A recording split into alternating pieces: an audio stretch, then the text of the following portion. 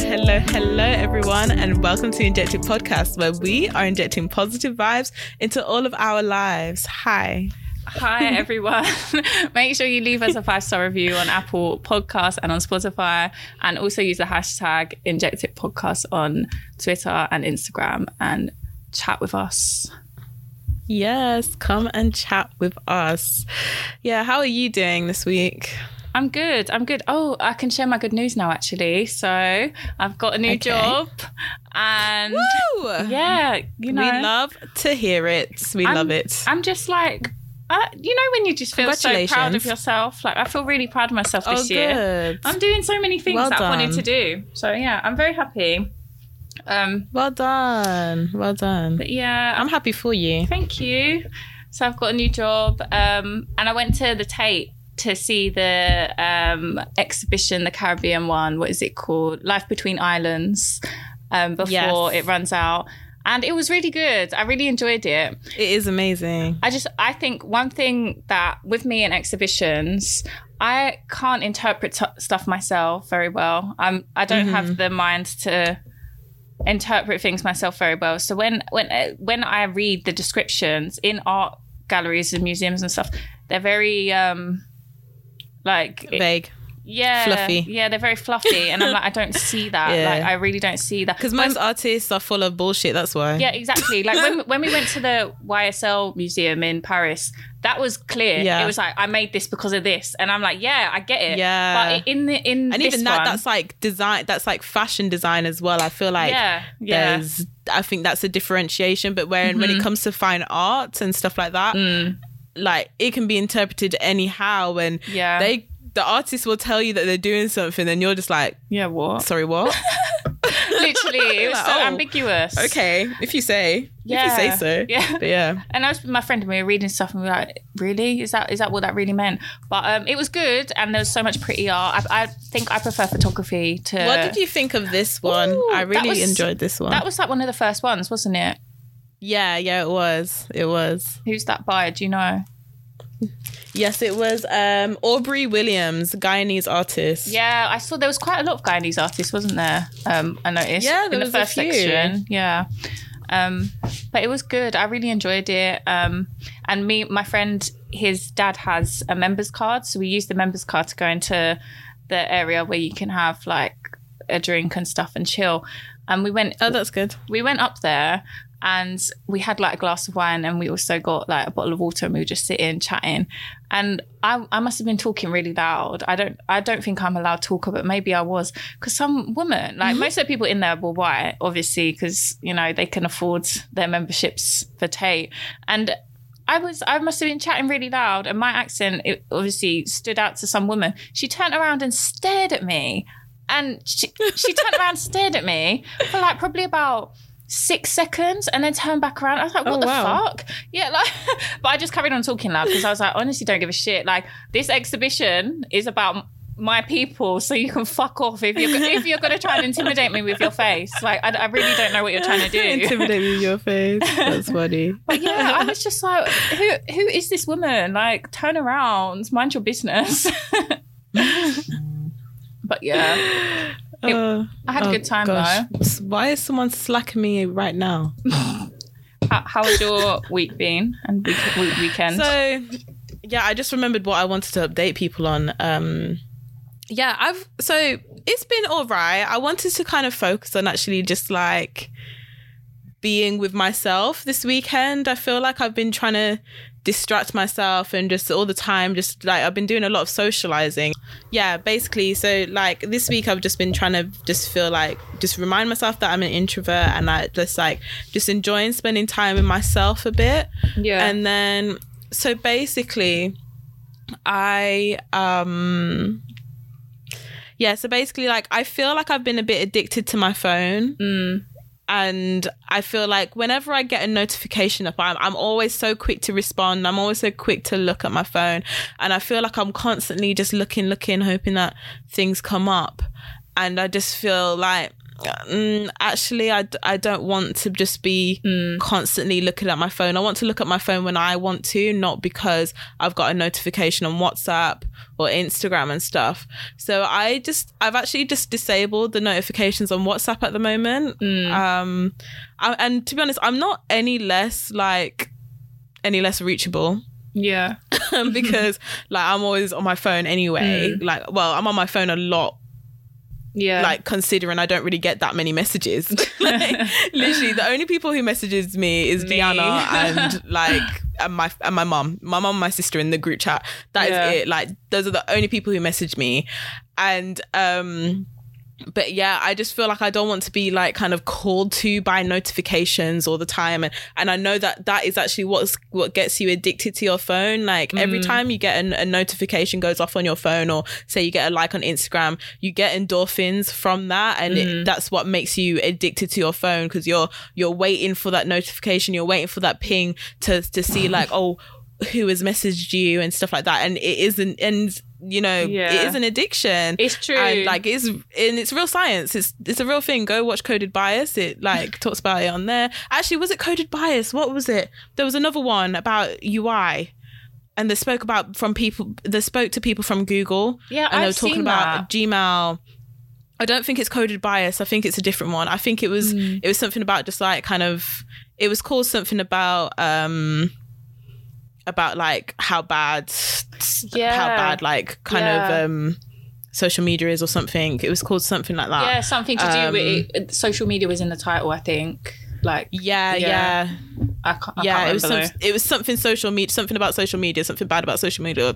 That was kind of, social media was in the title. But yeah, and they spoke, and people from Google spoke from there, and about how Gmail is made to be addictive and stuff like that. And so just kind of keeping that in mind, I just thought, actually, like, I want to try and just be less addicted to my phone. So I've turned off the notifications on WhatsApp. I feel like it's WhatsApp at the moment that is draining me. And I kind of went on Instagram, turned those notifications off for 8 hours. Like, I already don't get likes. I already don't get notifications for likes and stuff because I've deactivated my Instagram once. But I'm trying to just like kind of just get, or even message notifications. I don't want to be called to looking at my phone all the time. Yeah, that's true. Because I think when we text, I think because we're messaging each other like tea quite a lot, and like what's going on, I definitely get endorphins because I'm like, oh my god, what's Alex got for me today? Let me see. Yeah, it is. I'm like, what this? Juicy topic are we talking about, and what are we just like? Literally, me and Diana, our WhatsApp chat is like we could fill out so many hours of podcast episodes for you. Seriously, with like 5 minute the way we voice talk, notes. and like literally. Seriously, and this is why I even suggested to Diana, no, we should have a podcast, because like when we started talking, like it was just like we were doing this little show snippet thing, a discussion channel on the weird app that is called Bigo, and like after we did our first one, and then we were discussing it afterwards, talking about the men who really tried to derail the conversation and everything, I was just like, know what, I feel like we should just have a podcast, because what we want to say and how we think about things and how we want to talk on things, I'm sorry, it's wasted on these people. And It was. And that is where like the conception of us starting this podcast even came from. And it was basically from how we were WhatsApping each other and just, you know, the extremely long voice notes, and as well a very long list of topics that Diana just randomly put together. And I was like, I'm sorry, these people can't handle these subjects. Let's do a podcast where people can actually understand, like, or who want to listen to this kind of discussion properly will listen to it. And you know what? Men were just turning up because we were cute, and they were like turning up. They weren't listening. They were just looking. They were turning up because Diana was cute. I feel like there's a bit of colorism on that side. You also had your fans with that show. You had you had your fans. I had two fans. No, one of them disappeared. I had one fan, like one stalker. Yeah, I had a stalker. One guy who was obsessed. I gave my Snapchat to him. Diana the stalker. Oh gosh. After they warned you. I don't even use Snapchat. I thought, it'd be fine. Okay. And then it was like every day, like, so when can I take you to, I think it was TGI. No, that was you. You were getting taken to TGI. That was me. I was getting taken to TGI's and bought a dress. Yeah. He wanted to buy me a dress and take me to TGI. Oh, these people were. Oh gosh, I didn't have the heart to take the dress from him though. Like this guy had a whole child to be paying for. Like, fuck's sake, my guy. I don't know if he had a child. He probably had a few children. I have a feeling. Sorry. But yeah. Anyway. Yeah, so like literally like I just feel like I've been addicted to WhatsApp, and you know when it's just like, oh, you're just hoping that someone's gonna message you, and it's just like I don't like that. So I thought let me just turn off my notifications so I'm not called to my phone. And I binge watched Bridgerton. I won't give you any spoilers. Yeah, I binge watched it all. You know, I'm not gonna have time to watch that and this Inventing Anna that you want me to watch like within the next whenever. I don't know. It's a lot. Okay, I don't know.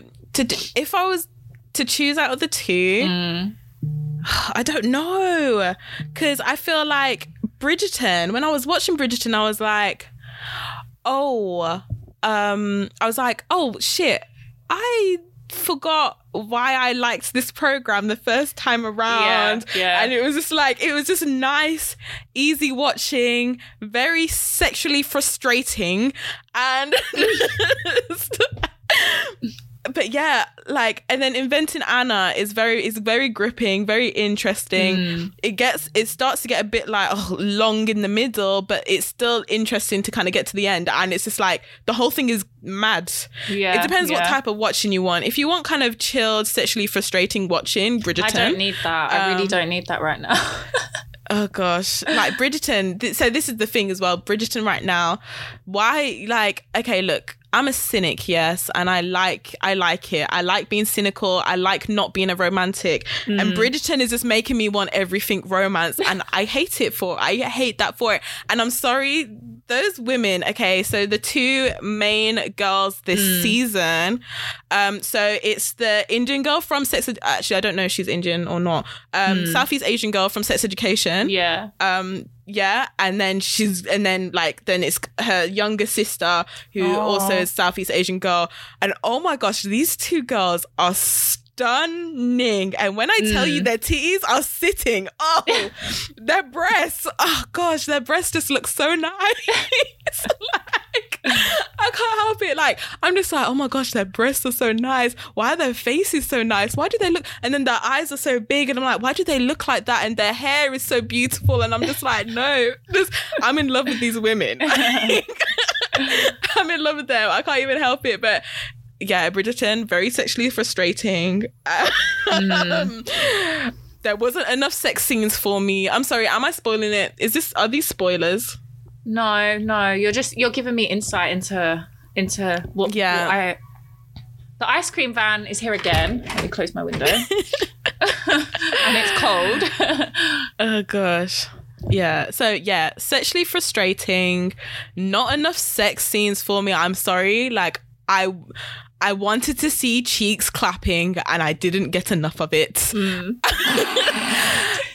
Especially with how fucking stunning those women. Oh gosh. What about the men? How stunning those women are. There's no the men. I don't even care for the men. Like, I'm sorry, the women were making the men look better. Like, I'm sorry, I don't even care for the men. Those women. Oh, like, and this just shows, like, give us more like people of color main characters, please. Just like, this is what we needed, because they're so just fucking beautiful. Even like in the first Bridgerton, what's his name? Regé. Rene, I think. I don't know. Yeah, Rene. Oh, like stunning. He was the glue that was keeping us all watching. We just wanted to see his cheeks clapping, like.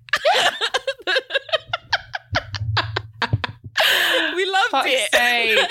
But you know, people liked him as well because he was. I think he was a bit. He was toxic, weren't he? He was a bit of a player. Yes. Like, or was he a player? He was toxic. I can't remember what happened.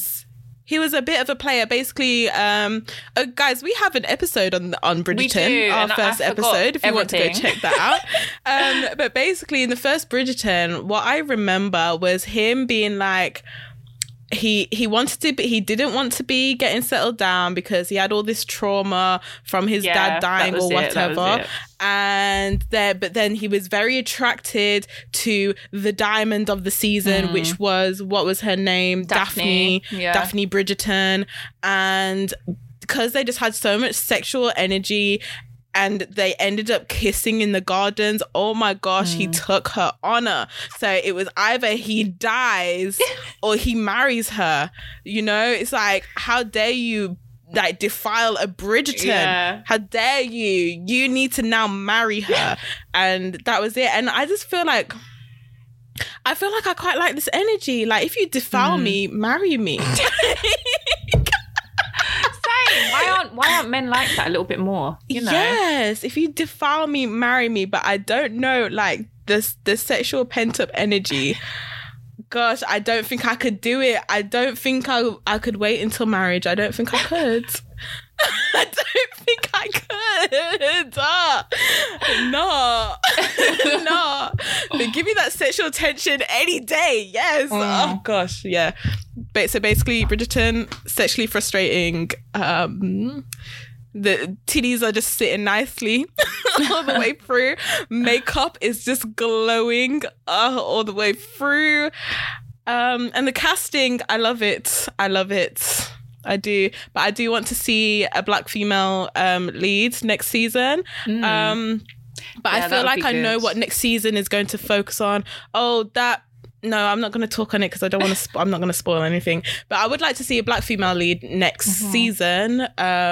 However, I feel like I know what. Actually, I feel like there still could be space for a black female lead, but I kind of have an idea of what the next season is going to be focused on, and I feel like next season is going to be interesting. I to be honest, from watching this season, I feel like I would like to read the books. I didn't even because know I just feel like. Yeah, it's based on the series. Because, you know, when people were just like how they were spoiling that Rene was not going to be in the next season. Yeah. They were like, oh, yeah, you guys would know that he's not in the next season if you read the books. It's going by the books kind of thing. So, yeah, it's a book series. Okay. Yeah, I hope... Do you think the book series has as much sex in? Because I feel like, yeah, I'll probably cop it. I just feel like... Books usually have more, don't they? Oh, books usually have more sex, so I feel like, yeah, I'm sorry, it just got me, yeah, I feel like you guys can see kind of like how my life is right now. Me too. I'm not even going to watch it for that reason. I'm just here. I'm here. Inventing Anna it is.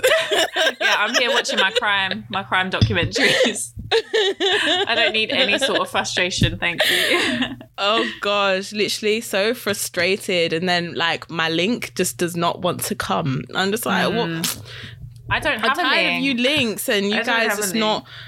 Oh gosh, like I have a link, but what's the point in a link if I can't just summon them whenever I want them? Like it's just like literally, it's very annoying. Summon. You sound awful. You sound. Look, I can be toxic. I can be hella toxic. It's so bad. I could be hella toxic. Yeah. You're watching too much Bridgerton with these words. Summoned. Oh gosh, yes. Well, I don't know in Bridgerton because they're all like lords and ladies, aren't they? So they weren't really summoning anyone. It sounds like an old-fashioned word. Summon. I guess so. Yes, anyway, if someone would like to court me and bring me some sexual frustration in my life, I mean, actually, I don't need any more sexual frustration. Just come and just do the rest of the courting, yeah? But anyway. Some courting. Yeah, some courting would be nice. But these guys, you got to earn the courting these days. Oh, for fuck's sake. Literally. What do you bring to the table? Ugh. Fucking hell. Provide the fucking table. Maybe I'll show you. I'll show you what I can bring. Anyway, sorry. That's enough on that though. Okay, so this morning, actually, because this morning I had quite good vibes. I went for my walk in the morning and everyone was saying hello and stuff like that. I don't know if it's because, you know, payday, like my payday was last week. My payday. Mine's this week. I'm scared. But then, yeah, payday is coming this week for everyone else kind of thing. I'm not sure if that's what the energy, because everyone was saying good morning. Everyone was saying hello on all of this stuff. So I'm like, I was feeling quite good vibes this morning. But yeah, when I woke up, Instagram is just filled with Will Smith and Chris Rock getting slapped. The way that I woke up at 8 o'clock and by 8:01 I knew about this news.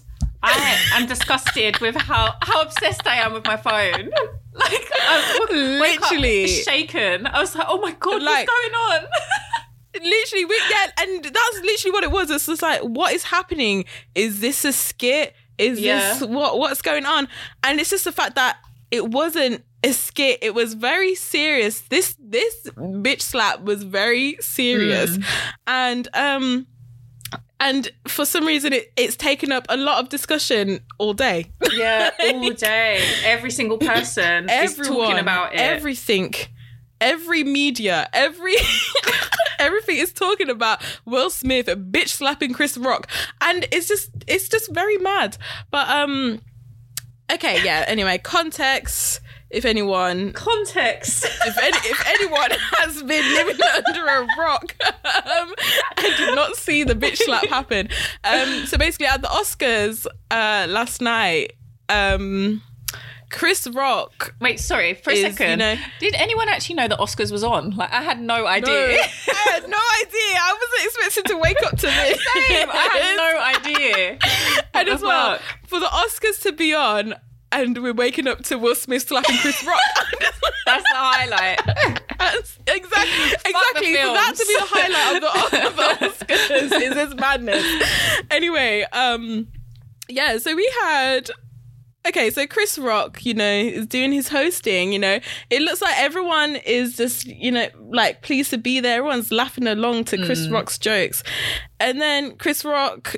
Maybe should I just get the clip up? I don't know. Everyone must have seen it by now, though, right? Yeah. Do we need it? I don't know. I don't think we need it. Okay, yeah, we don't need it. Anyway, so Chris Rock proceeds to tell a joke, saying about how... So I think he had said something jokey about Will Smith because, you know, they're sitting there. Everyone's ha, ha, ha, key, laugh, laugh, laugh. We're all having a good time at the Oscars. Then Chris Rock then goes to say, oh, and Jada there, she's looking like a G.I. Jane. To which Jada, you physically see her face drop. She rolls her eyes and is just like... You know, looks like she's kissing her teeth, like this fucking guy. And then, people are just still like, ha, ha, ha, ha, ha, because, you know, when at these award shows, these hosts, like, when they say something, you just have to laugh along. Yeah, you even I don't see like Will that. just like... Like the false laugh when exactly. they're like, when they zoom in on the camera on celebrities and it's like they're laughing, but it's never genuine from like the chest. It's always like a giggle. It was the same the other day when Serena Williams was had to just laugh along when that woman wanted to say, "Oh, Serena and Venus, I play against the real men," and they're just like, "Sorry, just take your why are our names in your mouth? Like we've got nothing to do with this." The award you're accepting has nothing to do with us. What are you talking that about? Bitch. Honestly, gosh, yeah, that we couldn't be bothered to talk about the other week. No. Anyway, so yeah, and even you even see Will Smith still like key a little bit when he makes this joke, but then I feel like that clearly, you know, there's times when you're just laughing along with everyone else, but then it just dawns on you like, hold on, what the fuck did you just say? I feel like that it must have been that kind of realization where it was just like, what the fuck did you just say? And then I think this whole incident is very just reactionary, where it's just like, Will just got up, marched up that stage, and Chris Rock was like, uh-oh, you know, like literally he even said that this is why people thought it was a skit. It was a skit. And he was just like, oh, okay. Will Smith marches up on the stage, marches. Bitch, you know what? In the face. He was smiling still. He was smiling up until the slap, because I was watching second by second, and his teeth were out the whole time. And literally, no, even after the slap, I've seen close-ups of the slap where Chris Rock's face is ricocheted off his hand, and Will Smith is smiling in that as well. And I feel like this is why I mean, like, how it's just very reactionary, where like Will Smith is just like, you gonna see today. You gonna see today. Like, I feel like that is the type of energy that he marched up on that stage with. Which is why, like, it's so funny, because to be honest, mine and Deanna's debates about this all day, like, we've been very much like, we've been debating. Exactly. But we feel like it was very reactionary. Okay, Chris Rock gets clapped on the face, to which Chris Rock was like, oh, and okay, I know what. So in this situation, I commend Chris Rock for keeping his composure. Apparently he didn't so much though. Like, going on, his jokes just like weren't like, he wasn't delivering as well as what he was before, which is surprising. Which that isn't surprising, because that wasn't planned. However, though, from just like basically in response, just in this moment, from this clip, because I haven't watched the whole of the Oscars, and I'm not going to watch it because I never do. Anyway, from that moment, I feel like he did keep his composure in a way where he was just like, oh, Will Smith just came and smacked the shit out of me. And it was just like, and like, even that, and everyone laughed because, you know, even with Chris Rock's voice and his delivery, I'm sorry, it sounded fucking funny. Like, it did. And, comedians should be used to that as well. I think that's why he reacted like that, because they do cross the line. That is not the first time Chris Rock has been slapped in the face. That is not the first time. I mean, we've all seen Everybody Hates Chris. That is not the first time he has been slapped in the face. Like he's been used to it. He has said things in his time, and he's been slapped in the face many a time. Like, we know that's not the first time. Probably won't even be the last time as well. I think he probably wasn't expecting that on stage in the Oscars by Will Smith, you know, like adults. The awkward bit is afterwards, the shouting where he's like, don't talk about my fucking wife, and then he's like, look, it was just a joke, and then Will says it again, and that's where you know, shit, this is real. You see Lupita in the background, like, what the fuck is going on? Literally, because I feel like even in that second, like, I feel like it could have been saved slightly by a joke from Will. You know, and just being like, just like, Will just could have just been making faces instead. But like, you know, but obviously he was so riled up, clearly, you know, and just so like upset about the situation that in the end, and like the thing is, we don't actually know what stress Will was probably under like before this, like just even leading up to the Oscars in general, because he was nominated and later won an Oscar himself. So he might have been under so much stress coming up. He's come to the Oscars. Chris Rock is hosting. He's probably thinking, we're gonna have a good time. We've been, for how many years we've been petitioning, we've been boycotting the Oscars to get more black people in here, to finally get recognized, finally be nominated, and like, you know, and then I guess just like even knowing that you lost your composure in that way, and just like, he just must have still been just so angry to be like, oh, keep my wife's name out your fucking mouth, and then And then Chris was just like, no, okay, I'm going to, you know? Yeah, that. It was when he said, I'm going to. But I think the thing is, he's also made digs at Jada in the past. So do you remember that time where she wasn't actually invited to the Oscars one year? And he was also doing the presenting for that year as well. And he made a joke about her not being invited. Yeah. And then this, like, as we all seem to know now, she's got alopecia. It's like, why do you keep coming for Jada? Like, leave her alone. And stop making black women the butt of the joke, like in front of everyone. It's very embarrassing. Exactly. And I think this is the thing. I'm sorry, like in 2022, after Black Square Summer, after Oscars So White, after boycott the Oscars, you want to come on stage when everyone is there trying to do up black excellence. You're coming up on the stage and you want to make jokes about a black woman and her hairstyle. I'm sorry, there's been too much stigma around black women's hair for too many years. We're in a whole 2022. We've had a whole Wakanda where there were warriors who were all had shaved heads. We've had a whole Wakanda where those warriors were lifted up and seen as beautiful with their shaved heads. And you want to make a joke calling Jada G.I. Jane. Yeah. Like, you could have just made a Wakanda joke about, looking like a princess. Jada, looking like a Wakanda warrior. Literally. You know? And that would have been like, actually, this is black excellence because we liked Wakanda. Those Wakanda warriors, they were beautiful. That could have been the joke. Why is the joke G.I. Jane? Like, it just wasn't funny. The joke was in bad taste. The joke wasn't like, you know, and I'm sorry, like, okay, well, look, I don't condone violence. I don't. But I'm sorry, sometimes people need a slap. Like, the end. I'm sorry, sometimes people just need to be clapped. I just don't agree. That's it. I'm anti any sort of violence. And by that, I mean, I'm anti the violence that Chris inflicted upon Jada, because you don't pick on people, you don't make jokes about people with autoimmune diseases. Like that, for me, that's not comedy. That's just mean and nasty.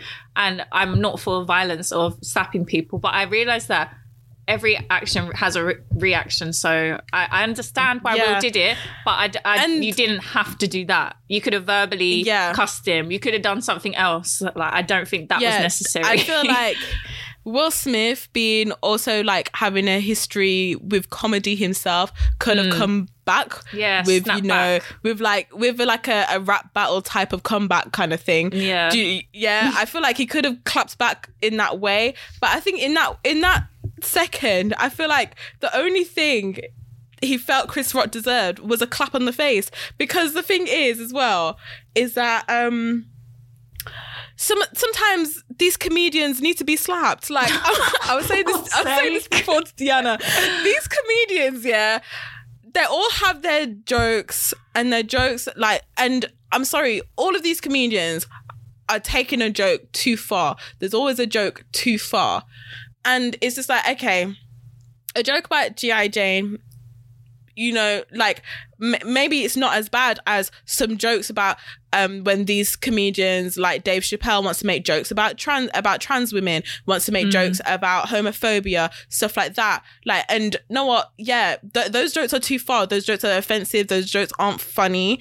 But then the thing is that, like, this was a joke too far that you said that caused you to get clapped in the face. Like, and the thing is, I feel like these comedians, we need, like, just seeing this, I feel like this is something that can actually come back onto the comedy scene and actually say, you know what, you guys are going too far. We told you we don't find it funny. So sometimes you need a fucking slap.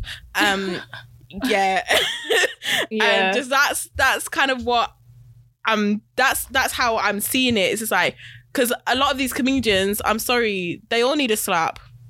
I think a lot of comedians aren't funny unless they're making, like we've said this before, minority people the butt of the joke, which I just don't like. I think it's very, it shows that you're a bit of a coward. And it just shows But that then your material's not very good. But aren't most comedians cowards anyway? Like, we could argue that, because you say with a lot of comedians, they've always hidden behind humor. When people don't like them and people bully them, they hide behind humor. And if people find them funny, then that just ends up being a shield for them. But then it's just like, if most comedians hide behind humor when people like are bullying them and people are abusing them and stuff like that, they make jokes instead. Like, aren't most comedians, we could argue that a lot of comedians are cowards because they've been hiding behind jokes all their lives. It's just that now that we see a lot of these comedians rise to fame, and it's like, okay, they've done all the jokes about their lives, about their sad lives. Now it's just like, oh, whose life is sadder than mine? Oh, well, I'm black, so underneath me, yeah, let's be homophobic. Oh, yeah, or black okay, women. after that, then let's be transphobic. Oh, yeah, let's dress up as black women because, you know, for some reason, I have an obsession with cross-dressing. You know, just like this shit. Yeah. I know what you mean. Yeah.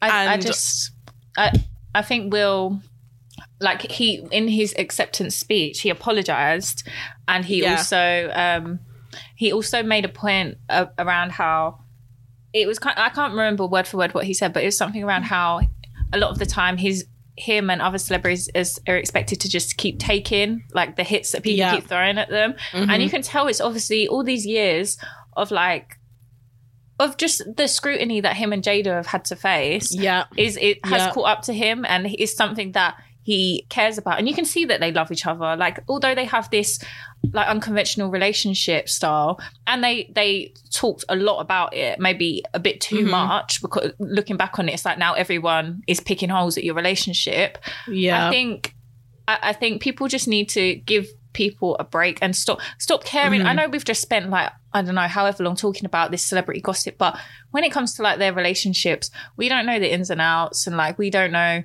anything about what they do behind closed doors except what they tell us. And even when they tell us stuff, you just got to take it with a pinch of salt, because who actually cares? Like, on a day-to-day, who cares about Will and Jada's relationship? Like, it should be no one's business except theirs, really. Exactly. And I just feel as well, like, just adding on to that point, I feel like there is a lot of pressure, especially, I think, say if we even look at Will Smith and his kind of life story of what we know. I haven't read his book though, guys, by the way. I'm just saying from what I know off the top of my head, just about how like he came up, he got into acting, he was broke and famous at a point where he had no money while being famous at some point, and just kind of actually feeling rock bottom, and then actually trying to work on kind of bringing himself back up and all of that. And I just feel like there's so much in that it's like, I feel like there's so much pressure. There's a lot riding on, like, Will Smith probably feels an immense pressure and a lot riding on him to obtain this black excellence, to obtain this perfection of what black society should be, and as well, again, with the pressure of being nominated for an Oscar, to be like, oh my God, I've been nominated for an Oscar, the most prestigious award in my acting career for the first time.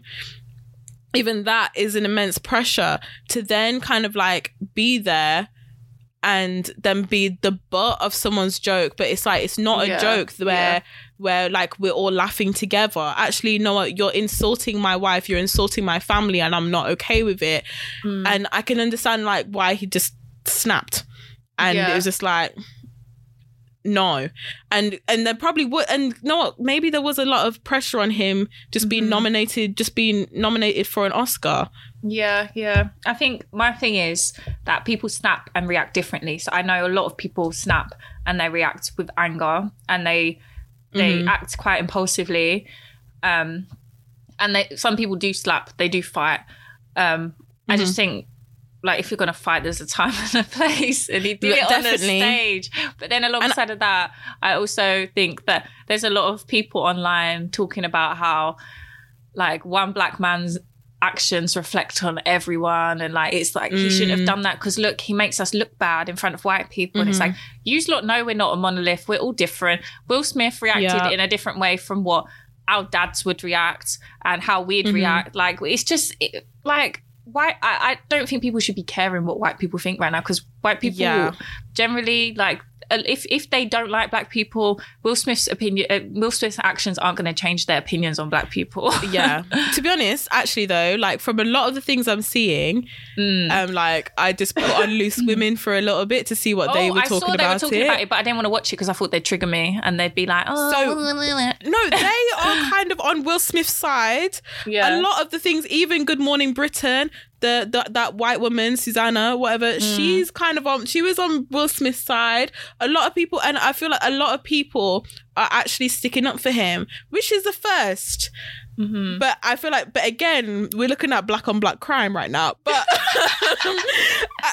but the thing is that even when Will Smith was doing his speech and he was crying, he was upset, and it's like, you know what? He is upset because he knows what he's done. Yeah, he knows what establishment he is. He knows what establishment he is in. He knows how embarrassing this looks, and he knows that this all comes back onto the black community. And I feel like even that was just like, oh my God, why did I react like that? This was not the time or the place for me to be clapping someone in the face. Like, it just was not. And I feel like just instantly after it happened, he was just like, fuck. Why did that have to happen? And I don't like, because I think as well, again, just bringing back to the point of, because I'm sure Will Smith was one of the main people who was talking about boycott the Oscars and hashtag Oscars so white and all of this stuff. And, you know, for this time to finally have got some change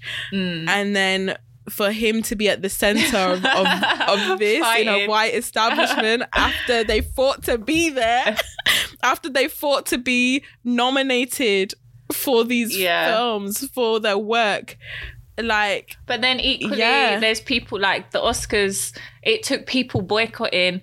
It took people starting hashtags about Harvey Weinstein and stuff for them to disassociate from him. So the Oscars aren't like, just because it's a white institution doesn't mean that it's like they're not amazing, perfect organization. There's flaws there, obviously, because the people at the top are at the top for a reason, because they're the rich, they're the white people, they're the people that exploit. They choose who they want to get the Oscars. They choose what black people they're putting in there, but they don't want them to win anything. They choose when they want to give a black person the Oscars and stuff like that. They do choose it, and it is all fixed, just like the Grammys. But then the thing is that these awards are just so prestigious, and like they've been going on for so long. And the thing is like, why we can argue, oh, let's just not do those awards and have the black award shows, but then the black people aren't rating the black award shows. when they had the BET awards, like most of the people weren't turning up. You know, like the high class suits. Well, no, that I don't know about BET awards because that's American, but like, I'm sorry, this grime, what is it called? Grime, the Grime Awards, GRM Daily Award shows and all of that. Like, I'm sorry, like this Britain, you guys, we spoke about you lot already. Like, this is the thing when it was the. Okay, go on.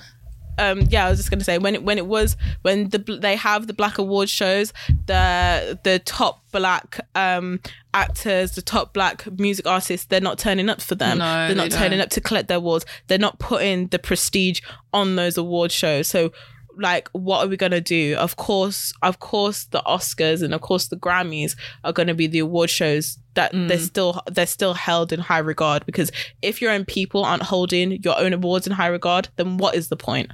And it was quite nice to see Tyler Perry and Denzel. They went up on stage after Will accepted his award. I watched a little video earlier, and it looked like they were giving him words of encouragement, which was nice to see, because obviously that he was emotional, and it's hard to get that vulnerable. Like, he was crying in front of millions of people. So like that, there's that. And also I think what's his name again? Chris Rock. Chris Rock. I don't think he would have made the joke about a white woman with alopecia. Who's exactly. bald, sitting in the crowd. I think he felt a bit too comfortable making that joke to Jada. And apparently he did a whole hair documentary on Netflix or something about black women's hair. So it's like, why now are you making jokes about Chris black Rock women's did? hair? Yeah, apparently. I don't know if it's Netflix, Really? but yeah, he's made a documentary before or a show about black women's hair. This is what I've heard American people talking about. Maybe it was an American thing, but so it was very weird.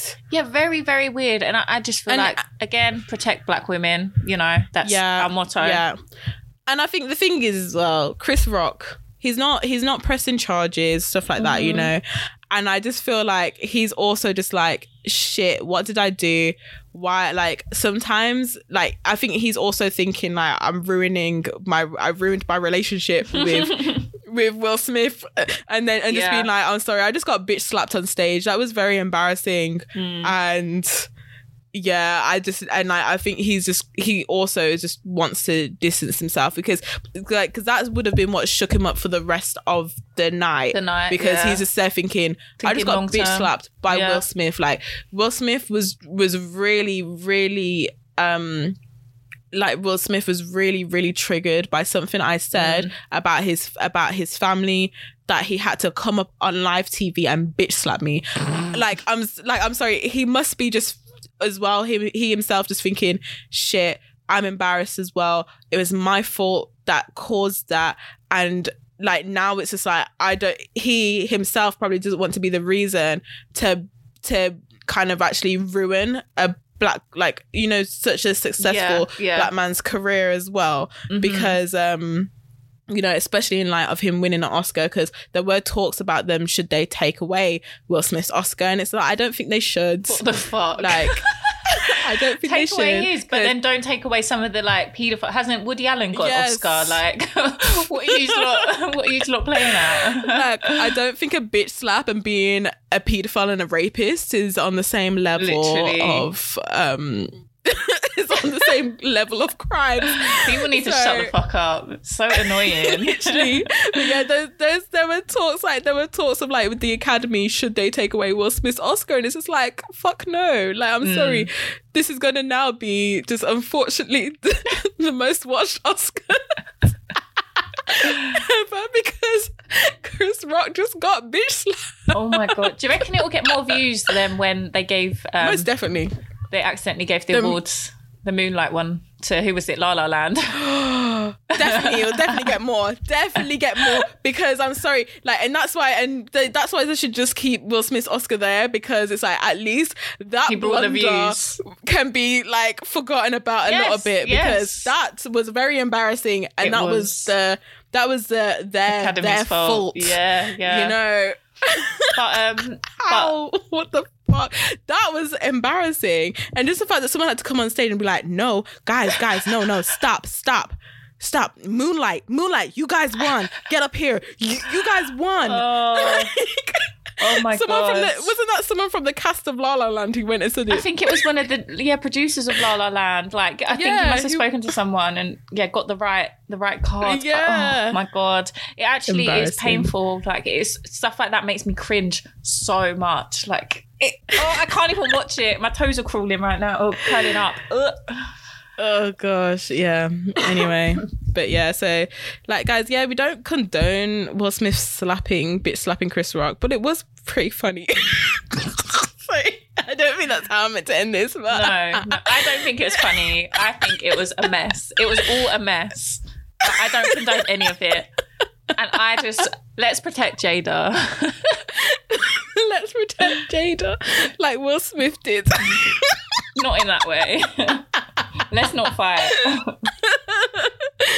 Oh gosh. Anyway, more people who need bitch slapping. Oh. The royal family.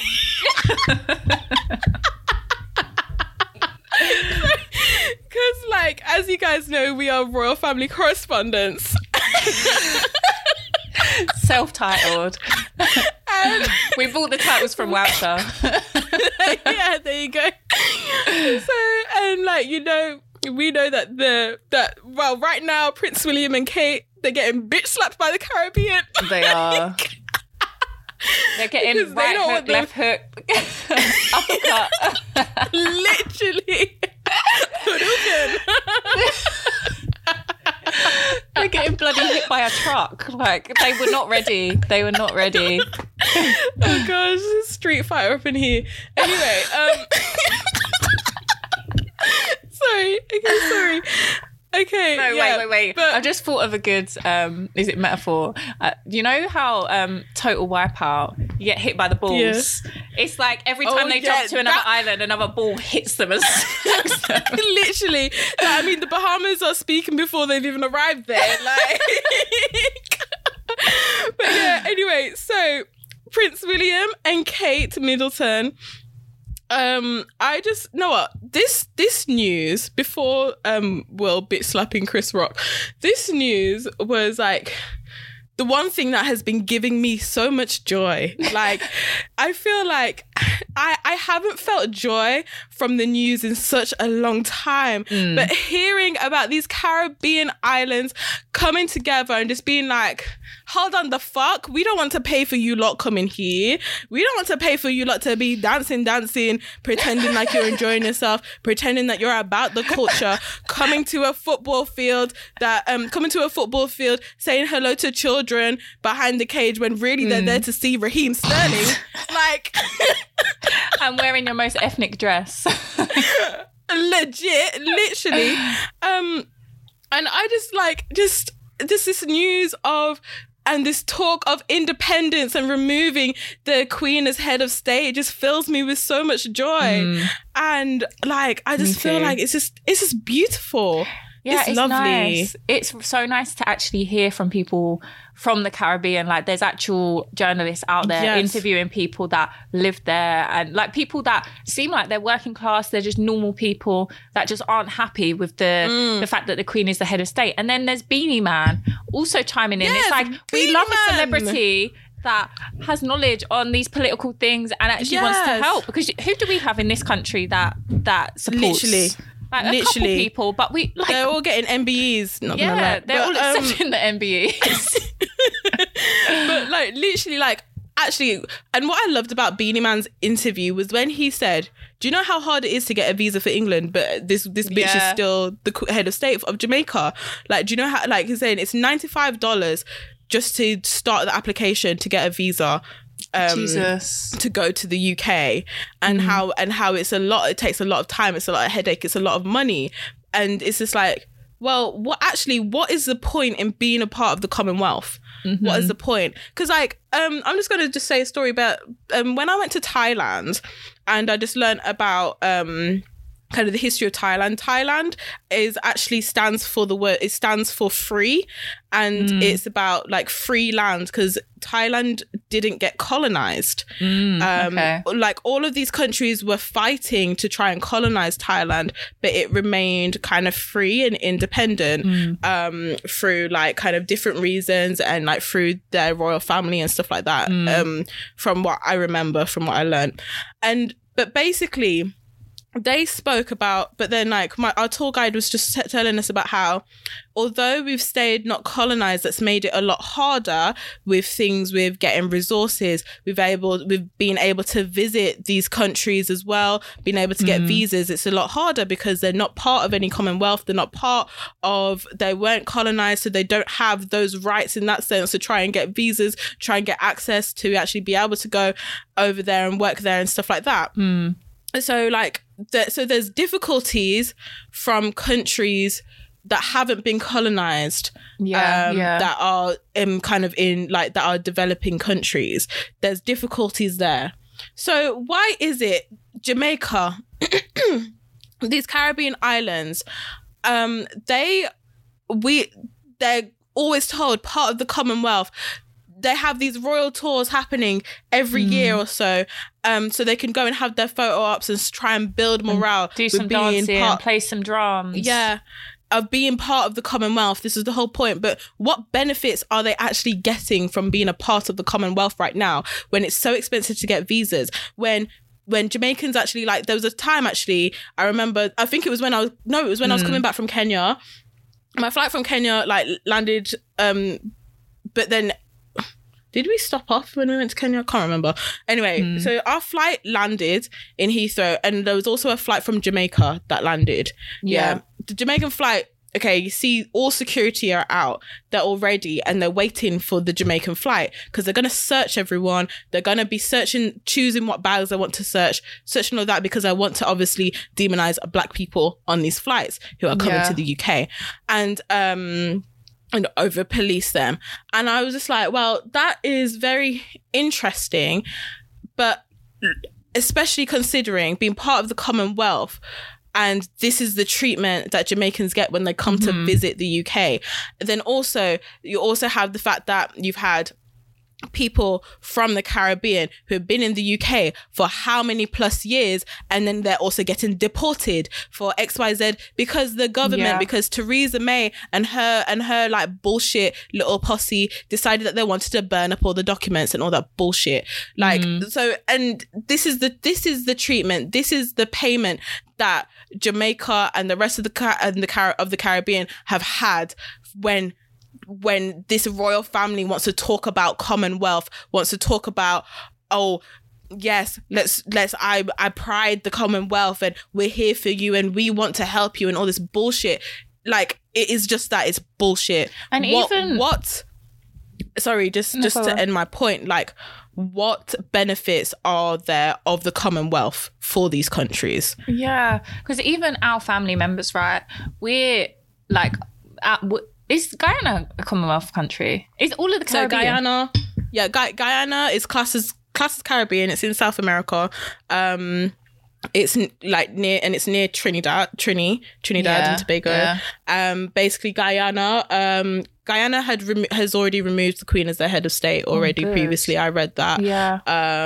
But Guyana is part of the Commonwealth. If you watch The Crown, you hear mention of Guyana and how the Queen had got a present from the Guyanese Prime Minister, and and whatever.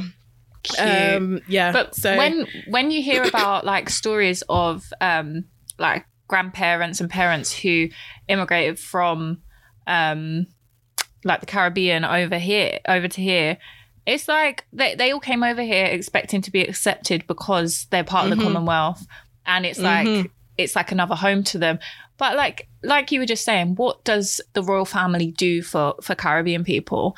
When they all came over here, you hear so many horror stories about how awful like the accommodation was, the education, the health system, how awful the treatment was, and like policing in every single way. Caribbean people in this country have been just treated like they're dirt, and that also is going to reflect on the way that the royal family treat Caribbean people in the Caribbean. So it's so valid to question these things, because it's like, what do you actually get from the royal family coming to visit you in your Caribbean countries? You're paying for the trips for them to come over. Literally, what are you paying actually gaining? For the visas? Like, it's ridiculous. They're fine with allowing like slums. Is slums derogatory? I don't know if it is. I don't think it is.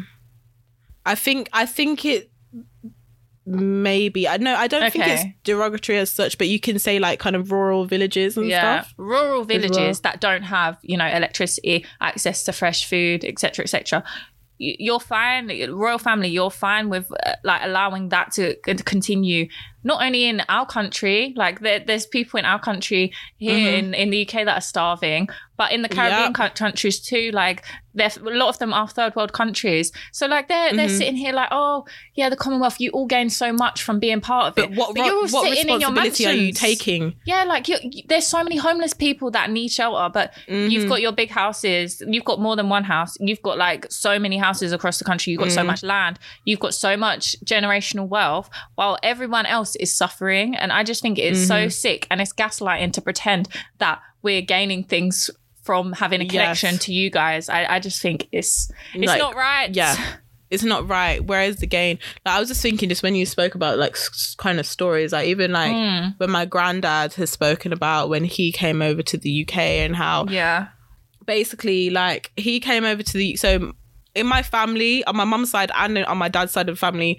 like it's like we're all like seamstresses and tailors. My granddad was a tailor in Dominica. So was my mum's uncles, even on her mum's side. So like my granddad was a tailor in Dominica. He came to the UK because he saw an advertisement for a tailor in a shop. So he came to the UK. However, I think he said he misplaced the advertisement. So he didn't remember the address of the place. And then he got to the UK, and then they just said to him, okay, well, just go and work in the railway instead. So then instead of my granddad actually going and being a tailor, like he was meant to, what he came for. Yeah. He instead ended up retraining, becoming an engineer for Royal British Railways, and he served, I want to say 60 years for Royal British Railways. And then even that, like he got a pocket watch for his length of service and stuff like that. But then basically there was a time when he went for a promotion and then they didn't give it to him. So he was just like, he just thought, fuck it, I'm going to retire. I don't think he thought fuck it, obviously, because it's my granddad. But but yeah, he decided to retire instead. But it's just like, even then, like my granddad was coming over for a specific job, and then there was no help with them just being like, oh yeah, here you go. Like, oh yeah, this is the job that you came for. Yeah, go over here. This is where it is. They didn't give a shit. Instead he was just seen as a black man, and they were like, well, just go work in the railways then, and just shoved in there. Like, at the end of the day, he did a good job, and he was good at what he did, and he worked in the signal box and all of that. However, it's still just like, they were invited to this UK. They were invited, and this is how you repay these people. And to the extent of deportation, when this UK is a lot of, like, especially with the Windrush victims, was a lot of people's homes. But yeah, like this, I'm sorry, like I am just loving hearing this song. It was just actually so funny when Prince William and Kate, they went to go meet with the Jamaican Prime Minister. So basically, I even heard, apparently with the Jamaican Prime Minister, this wasn't exactly like something that it wasn't him personally. He had a lot of pressure on his neck from the people and stuff, and for him to just be like, oh yeah, you guys don't bother sitting down, it's going to be quick. It was a very awkward. Yeah, it was awkward. Where he was just like, yeah, we're ready to move on. Like, the people want to move on, and we, like, when you guys leave, we will be going through the process of removing you guys as head of state. 2-year deadline. And, XYZ. And then I love with the Bahamas, so they haven't even reached the Bahamas yet. And the Bahamas are also talking, and so the Bahamas, in the letter, they've put, okay, I'm just going to read just some quotes. So it's got, I'm getting this quote from Dr. Sholomos Shogbo-Mimu, where it says, why are we footing the bill for benefit of regime whose rise to greatness was fueled by extinction, enslavement, colonization, and degradation? They, royal family / government, must acknowledge their economy was built on the backs of our ancestors, and then they must pay. They've also said how sorry, I'm just scrolling through. So, like, they've also said how the Duke and Duchess may not be compelled to make such a declaration during their visit to our shores.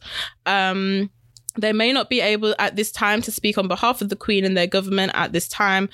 However, they can no longer ignore the devastation of their heritage. They and their family of royals and their government must acknowledge that their diverse economy was built on the backs of our ancestors, and then they must pay. And then and then they end it with, we, the children of those victims, owe it to our ancestors to remember. We owe it to our ancestors to demand a reckoning and to demand accountability, healing, and justice. In the words of our great Tony McKay, also known as Exuma, the Obeah man, they must pay me for my blood in the water, pay me for my son and my daughter, pay me for my brothers and sisters, pay me for all of my dead, pay me for the blood that you shed, pay me what you owe me. I come to collect everything that you owe me. And I just love reparations. We love it. I love this song. I love hearing it. And yeah, they must pay. They need to recognize that this economy, as a shit show that it is right now, has been built on the backs of our ancestors. There are politicians who are direct descendants of slave owners who still to this day own plantations. Right down the road from me, there is a hall named after some man who owned 78 plantations. I'm sorry. How is this Great Britain sleeping on this? How is Great Britain really just riding on this whole thing? Like, yes, well, we led the abolition of slavery. No, the fuck you didn't. It wasn't serving you anymore. It wasn't serving you anymore. You had to get rid of it. And I'm just like, oh gosh, yeah, just everything. Like, this song just makes me so happy, and I'm just loving this. We led the abolition of slavery. Like, honestly, that pisses me off. Like, they weren't involved in any looting or pillaging or like spreading disease. Exactly. But this is the thing. The way they are really trying to like pretend that there's no accountability, and all we're taught, and all we are actually taught in school as well, when they mention slavery, is about abolition of slavery. They never talk about the British, the process, the British part in slavery, in how they were the leading force in slavery, along with the Portuguese, along with the Spanish, along with the French. You know, they don't talk about that. I'm sorry, why are these islands all speaking different patois, different of English, French, you know, Spanish? Like, why they're all speaking these random like patois versions of these languages? Like, even like the other day, like when we were in France, I was there trying to say eat in patois, when it's like, no. It's like, manger is not French. Like, so therefore I was just like, oh shit, no, that's not French, you know, like. But yeah, it's absolutely ridiculous what this country, the way this country just wants to pretend that they have no account and not take accountability. Yeah. It's awful. But I am loving this as well. Like the awareness just across, like even adults that are like parents' ages, like white people are now also talking about, like, maybe the royal family isn't as great as what we've always thought it was. So I feel like, things are changing. Like, I can feel things changing, and that's just so positive, and it's such good news. And it's just lovely. Yeah, and it just shows the bad news. It's just nice to feel like something good is happening. And it just shows that actually when people speak up, you know what? They can't ignore you. They can't ignore you forever. When you got the facts, this country, you got the research, you got the data. Literally, this country could do with following suit, because I'm sorry, the way you guys are so happy to just stick with what you're given just because you guys just love to play oppression Olympics. Oh, like, we need, like, I'm sorry, you lot, like, and I keep saying you lot because as a black woman, I'm sorry, it's not my job. Like, it's not my job to be starting protests. It's not like, look, I've got other shit to be doing, like trying to make more money because I can't afford because of these energy bills and national insurance rising. Like, I'm sorry, that's what my priority is right now, trying to make more money for myself, because like you lot and your wayward voting is not going to help me. So it's not. So it's literally, it's not my priority to start in protest, but you lot need to fix up and understand that it's your fucking government that is fucking you over. Like, yeah. I'm just bored of us saying this every week now, because it's like, when are they ever going to wake up? They're going to have to at some point. At the end of the day, we're doing more already with this podcast. Yeah. Because we're talking about it. We are speaking up. Yeah, this is our way of protest. We are speaking up. So, what more can we do? Sure, no. No, I'm not going out in the streets. The other day I was when I was in Pimlico at the Tate Britain, I was walking down the road. Why is there like 30 police officers on the side of the road pulling people over, looking at cars, searching cars, getting like the men that I saw that were out the cars, there was one black man, one Asian man. They were like searching them. I don't know what for. And I just thought, the 20,000 police, is this what our taxpayer money is going on? It's not going on solving rape crimes and burglaries. This is what is going on. And the things that we actually want to be solved. Yeah, it's also going on that poor boy that was stopped because he was wearing a coat. Yeah, he was wearing a coat and it's suspicious attire for this weather. And I'm like, I'm sorry, 16 degrees. Your measly 16 degrees is not hot. Like, I'm sorry, really I'm going. Like, it's not hot. It's not hot. Man's not hot, but it's not hot. Man's not hot weather right now. So I'm sorry. Like, fuck off. People can wear what the fuck they want to wear in this 16-degree weather. It is not summer. It is fucking March. It is not summer. What about that other video where the guy's pulled over and the black police officer is like, you've got a big boy car, so I'm pulling you over. For fuck's sake. Like, oh yeah, you're driving a big boy car. Well, look, I'm sorry. Okay, you're driving a big boy car that apparently the drug dealers that you're after drive. Why don't you have their registrations in? Yeah, like why are you just? You can't just be stopping every Land Rover doing the work. Like they've got people that should be noting down the number plates, doing a bit of investigating. But no, it's always the stupid these stupid reactive like fucking police officers. I don't understand why you see something and then there and then you've got to like try and solve a crime when just go into the office and do the shit that we want you to do. Man. Literally, and also, can you fire those two female police officers that was strip searching child Q because apparently you guys just gave them desk jobs. What the fuck? What is a desk job? So basically just to do paperwork. So they're not out in the field, they're not out arresting people or whatever, they're just doing paperwork. Like, sorry, you gave them a cushy desk job. You gave them an upgrade, basically. Yeah. Like, you gave them an upgrade to sit at their desk. Like, fuck off. They need to be fired. Fire them. We don't want them on our police force.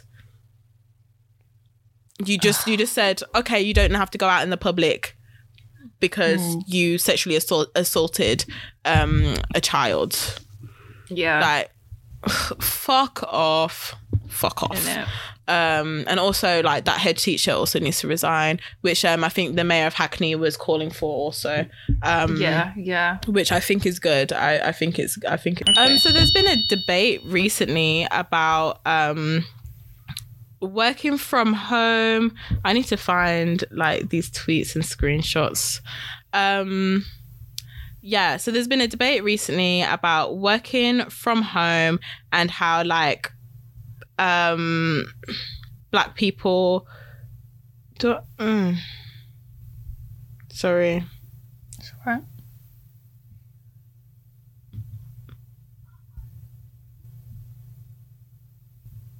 Okay, yeah. So about just kind of like working from home and kind of what this means for black people and why are people more comfortable working from home than going into the office. So so there was a tweet that said this work from home debate is a lot deeper than what's on the surface. As black people, we're so uncomfortable in these environments that working from home is more than just saving on time, money and food. It's more about our sanity and being in a safe space. Work from home provides that. And there was a Karen who decided that she wanted to comment to this tweet and say, I think you need to work on your social anxiety and remove skin color from the conversation. It's okay to feel anxious after 2 years. Many people do. Karen, shut the fuck up. Like, we didn't ask you. The tweet. remove skin color from the equation. I'm sorry, like when there's such thing as workplace racial discrimination and microaggressions, etc., that all happen within the workplace. I'm sorry, like, no, let's keep skin color into the equation, please. Yeah. Because, like, while yes, it can be true that white people can suffer from social anxiety, Black people can also suffer from social anxiety with the added pressures of racism and microaggressions on top of that. Yeah. Which causes more anxiety. So if we're playing anxiety Olympics, I think I know who's winning. Karen. But that's the thing. But with oppression Olympics in general, like, anxiety comes into that. But it's just that whole thing of oppression Olympics. They're trying so much to be more impressed than Black people anyway. We have anxiety too. We have it too. Like, you have it no one of said capitalism. You didn't. Exactly, Karen. And also, like, you guys are allowed to feel anxious. You guys are allowed to have your mental health issues. Whereas Black people, they suffer from mental health. Why are Black people more prescribed? Why are Black people more likely to get sectioned? Why are Black people more likely, their mental health issues are more likely going to cause them to be arrested rather than actually helped? So, yeah. Like, there was, but however, like, there's kind of like I've got a few different stances of this argument, because there was another tweet that I read that said, both my boyfriend and one of my best friends work at a 90% all Black company. And when I tell you how shocked I was that no one has their camera on, not even the execs, are the cream color folks the ones pushing this camera thing? Just talking about all these Zoom meetings and stuff and having your camera on. So, like, okay, I feel like working from home, I understand that, like, and it's crazy how a lot of Black people are feeling more comfortable being able to work from home, not having to go into a majority white space, not having to do all of this, like, you know, you have to do the tea time socializing, you have to do the after work drinks, you have to be able to go for lunch and chat with people on lunch. It's a fucking lot. Like, I find it a lot, and I'm not even going in my 2 days a week that is actually required of me. I'm going in 1 day a week, and and I'm meant to be going in twice, but I'm finding it a lot. All of these lunches, it's a lot. All of these after work drinks every week, it's just a lot. And like, the social aspect is a lot, especially when it's like, I don't get time to socialize with my actual friends, with my actual family, but I'm socializing with you lot every single week. It's just a bit like, like, do I want to be doing this? Like, but like we said in a previous episode, the socializing is part of the job. You need to take that as part of your paycheck. Like, literally, if you want to get far in this, like, you need to take it as part of your paycheck.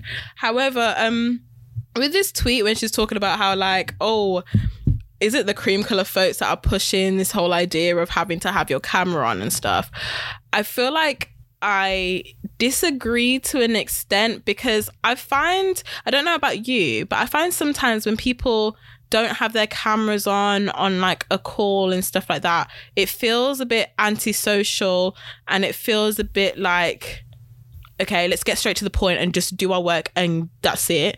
And I quite like that at least there could be like a little bit of banter, a little bit of let's be friendly, a little bit of let's show your face and just put a smile on, and, you know, just to, because I feel like working from home gets very lonely. Yeah, I think we haven't really as a country, or maybe this was America, so we haven't as a globe actually all kind of decided on the like etiquette of online, like socializing online using Teams and like Zoom and all this other stuff. I think generally when I'm in a meeting and there's not many people, so there's under 10 people, my camera will be on, because I'm trying to, first of all, I'm trying to make it known that I'm in the room. Like, I like people knowing that I'm there and knowing that I'm there to do my work. And then I also like just, yeah, like people, I feel like if my camera was off, people might assume that I'm in bed, I'm doing chores, or you're like lazy. I'm multitasking, or I'm lazy. And as a black person anyway, I feel like maybe putting my camera on is to prove myself a little bit. But then at the same time, it's kind of like... Why should you feel like that? Yeah. Why should we have to feel that way? It's shit. But at the same time, I feel like I like having the camera on because, as you say, there's the banter, there's the socializing. And if you got your camera off, why have you got your camera off? Like, you're here to work. And if we were all together in real life, you can't turn your camera off. You've got to like show up to the meeting. So if you're going to show up, then and show act up. like you're paying attention. Exactly. Because that's how I feel. I'm just like, because the times when my camera is off, I'm not paying attention. I'm sorry. I'm not even going to lie to you. I'm making a cup of tea. Yeah, I'm making a cup of tea. I'm looking at Instagram. I'm, responding to my WhatsApp messages from Diana. Yeah, me too. I do the same. I'm sending voice notes and shit. Like, I am not listening. And, and that is the actual truth. And, I'm not paying attention. But when my camera is on, like, it just makes me feel like, okay, I'm in the room, need to try and follow what's being said. And then if they call on me, at least I can be like, oh, they know I've been here all the time. So I can just try and then I have to look back at my notes to see what the hell has been said, because I feel like I find it hard to listen. Like, I feel like I need to be writing stuff down to make me feel like I've listened to what's been said. And it just feels that, I feel like I have more anxiety when I don't have my camera on. Same, because I'm thinking that people are thinking about me. She's lazy. Yeah. Or why is she so socially awkward? Yeah. That is as well. Like, and I don't know. I feel like maybe it's to do with our personality types as well, because we're introverted and because we're kind of shy and we're not the social ones. It's like we need to put our camera on to make it feel like we're sociable. Yeah, we're sociable.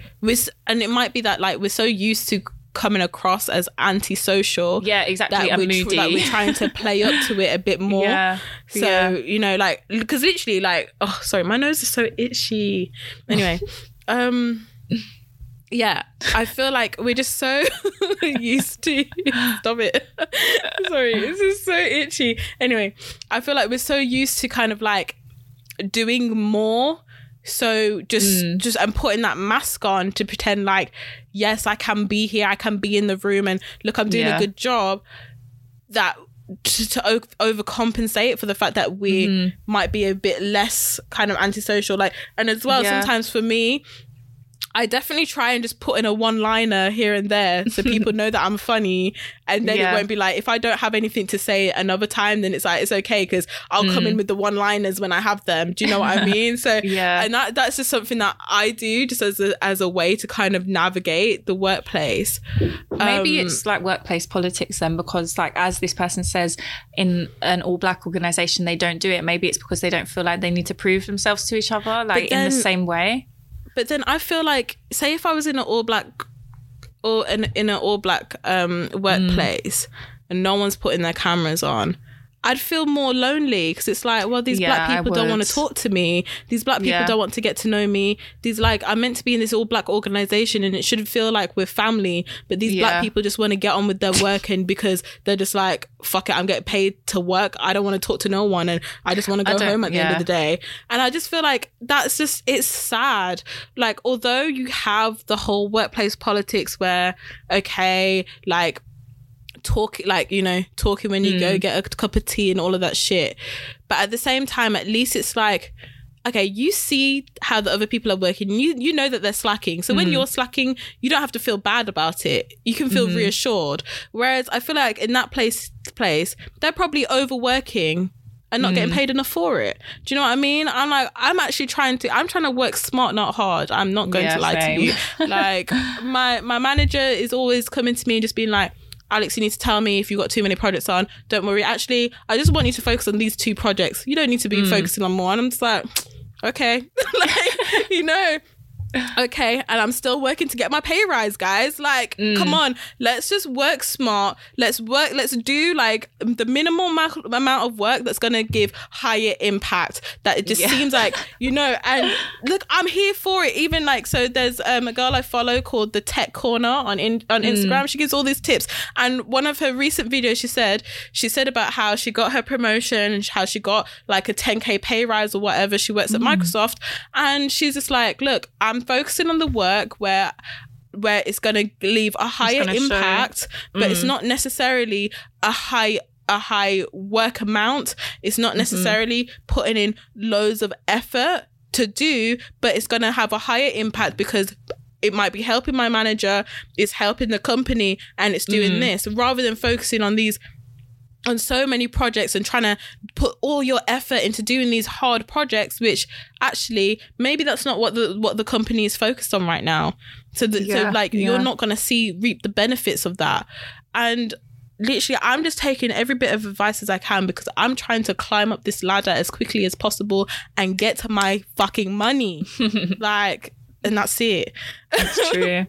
I think with the other part of it though, the first tweet about how like mental health and anxieties and stuff like that, and how working from home helps, I agree with that.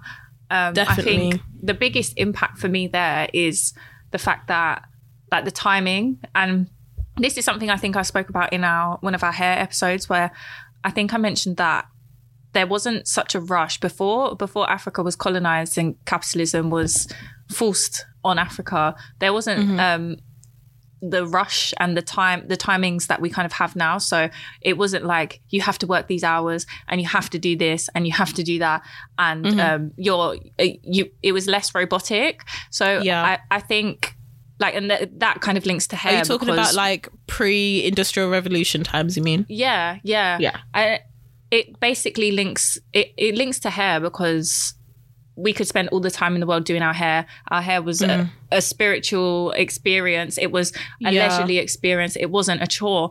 Whereas now in this world, especially living in a city, a fast-paced city, doing your hair, it's like, hurry up. I need to get my hair done. It's not an enjoyable experience for a lot of people. And like that's something that makes such a difference now, because I'm finding that my hair care, my skincare, I have so much time that in the morning I can actually sit. I'm not rushing to get a train. I can sit and actually take care of myself a bit more and like think about my hair and not rush through getting my hair done. And some days I can leave my hair, like I don't have to like force a brush through it. I can actually, and I can leave it, or I can leave it in a protective style and not have to worry about looking unprofessional. I guess this is where the patriarchy also comes into it, because it's like, if you want to do well in your job, then you've got to, not always, but it helps to look good. So like making sure I look good for work is another thing, like planning my outfits, maybe putting on makeup. And now I don't really have that much pressure. Even though people see me in Teams meetings and stuff, I make sure that if it doesn't matter what you're done wearing. my hair, it doesn't matter what I'm wearing, but you can like put the blur filter on the background, so like you know, like there's just less judgment there, I think. Whereas in real life, if I turn up and I was wearing a tracksuit and my hair's just tied back in a bun and I have no makeup on, it's different to Teams. So that I feel like makes such a difference. Like it kind of, I guess it lessens my anxieties, because I'm not thinking, and it lessens, anxieties around the train, anxieties around rushing, because I don't like trains. I get anxious on public transport when it's too busy. I get sweaty. Like I just don't like it. So working from home helps a lot. Do you find though, like with working from home, do you find sometimes that like you're not like, do you feel like, because I've been feeling like how I might be feeling low sometimes because of the whole with working from home, I'm not getting dressed. I'm always in a hoodie. My hair's always in just an afro puff because I don't need to do my hair properly. And do you feel like that can sometimes have a negative impact on your mood? Because that, I feel like I'm finding that, and as well, and I find myself always inside. And then the days I do go into the office, because it's like, oh, I can get dressed. Oh, I can do my hair. Oh, I can wear my nice glasses I'm wearing the gold framed glasses, where I'm wearing the plastic framed glasses at home. And wear gold earrings, and it matches my glasses, and it just looks is a look. It's cute, and I feel like that sometimes uplifts my mood. And do you feel like maybe working from home could also be adding to this anxiety? Yeah, definitely. Well, when we were in lockdown, I hated it because I just felt so claustrophobic. And you know when you feel like I feel like right now, I don't want to say it because people will be like, no, you're not, but I feel like in some ways I am in my prime. Like I'm in my prime. What do you mean people will say no, you're not? Well, some people do. No. Like when I say this to some friends, they're like, oh, don't say that. But like I feel like I'm in my prime. What do you mean? As in, okay, sorry, physically, please explain what do you mean in your prime? Physically, I'm in my prime. Yeah, but like, and every year you're going to elevate, but you'll still be in your prime that time you're living it. So if we see it that way, but yeah, like, I understand what you're saying. You're just saying right now you're young, you're fit, you're healthy, you look good. Yeah, I want to go out and saying. You know, like if I'm gonna but your experience it. Your prime will probably last a few years. Like you're not saying that you're gonna age tomorrow and you're gonna go downhill next year. But I get what you're saying. It's just living indoors. Like when you're indoors. Days and days and days on end. It's at this young age, when we should be having fun, getting rid of this sexual frustration and shit. Literally. And on the week, like I mean, you be doing that in the office anyway. Ew! No, definitely won't be doing that in the office. We're not about it in the office. But even like on the weekends when I do my makeup, finally, after a week of wearing no makeup, I look at myself and I'm like, oh, I've still got it. I thought I lost it, but I've still got it. And I feel like I need to like at least put in a bit of effort in the week, a little bit more, because sometimes I look at myself, I'm like, you're tired, like you look tired. And it's not because I've got no makeup on, it's just because I'm being lazy. It's like I've obviously cleaned my skin, I've washed, my clothes are clean, but like when I've not put earrings in, or when I haven't like, I don't know, done something a bit special, like maybe just made myself those little tweaks that make yourself look a little bit better. Yeah, I get you. When I haven't done that, I just think a few days of looking a certain way, I'm like, ugh, I could be doing more with my stunning looks. I get you. But to be honest, like I don't like wasting looks to be inside though. I'm not even going to lie to you. Like the outside world won't even see this look. So yeah, like but then don't it inspire you to go on a walk or like a few more walks, get out a little bit more, go to the shop? No, because I don't want to dress up to go for a walk. I want to be in my sporty. I want to feel like I'm active. I want to feel like I'm a sporty girl when I go for my walks. And sporty girls don't wear makeup. Sporty girls don't care about their appearance because they're tomboys. No, I'm joking. I'm joking. But yeah, I like because when I go for my walks and I'm wearing walking boots and stuff like that, like I just want to feel sporty and like, look, I'm of nature. I'm of, the active shit. But yeah, I feel like it is an interesting debate, and I feel like it's just interesting to actually note that there's a lot of Black people who are feeling more comfortable being at home than being in a workplace. And I feel like that just goes to workplace politics. I think that goes to kind of being in an environment where you're around majority white people, and most of your time and your life you're around these people because we work more than we have pleasure, and I feel like that is definitely a statement, that is definitely something to consider. So yeah, definitely, because and I think it just makes sense that actually on top of this social anxiety, maybe there is anxiety just being the only Black person in a workspace. That is another anxiety that is on top of that social anxiety. Like we can't just put it down to social anxiety, because maybe these Black people are fine in social settings where they choose to be, but when it comes to work, there's some kind of anxiety. It's more of a workplace anxiety, more of a being surrounded by white people for most of your life anxiety, more so. And I think it's definitely a valid consideration. Yeah, same. Yeah. And I get why some people don't put on their cameras, but at the same time, make it known that you're in that room. Yes, like, come on, Black people, we need to be elevating, we need to be moving up, people of color as well. Because what I've been finding, like, kind of with my workspaces, it seems like it's mainly people of color who won't have their cameras on. Yeah, same. Or kind of high up people won't have their cameras on. But then it's like they're high up, they're busy doing whatever the fuck it is. This meeting, this is a small meeting to them, but with them people in the room, it's a big meeting for us.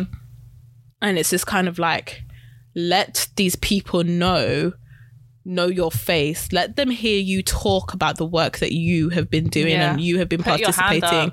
Literally, just get your face out there. Because I'm even just talking from just the experience I've had. Like, I've only been in my job for 6 months now, and what I've been working on is actually so big, and I didn't realize it, but it's so big, and somehow I am an authority on what I'm working on.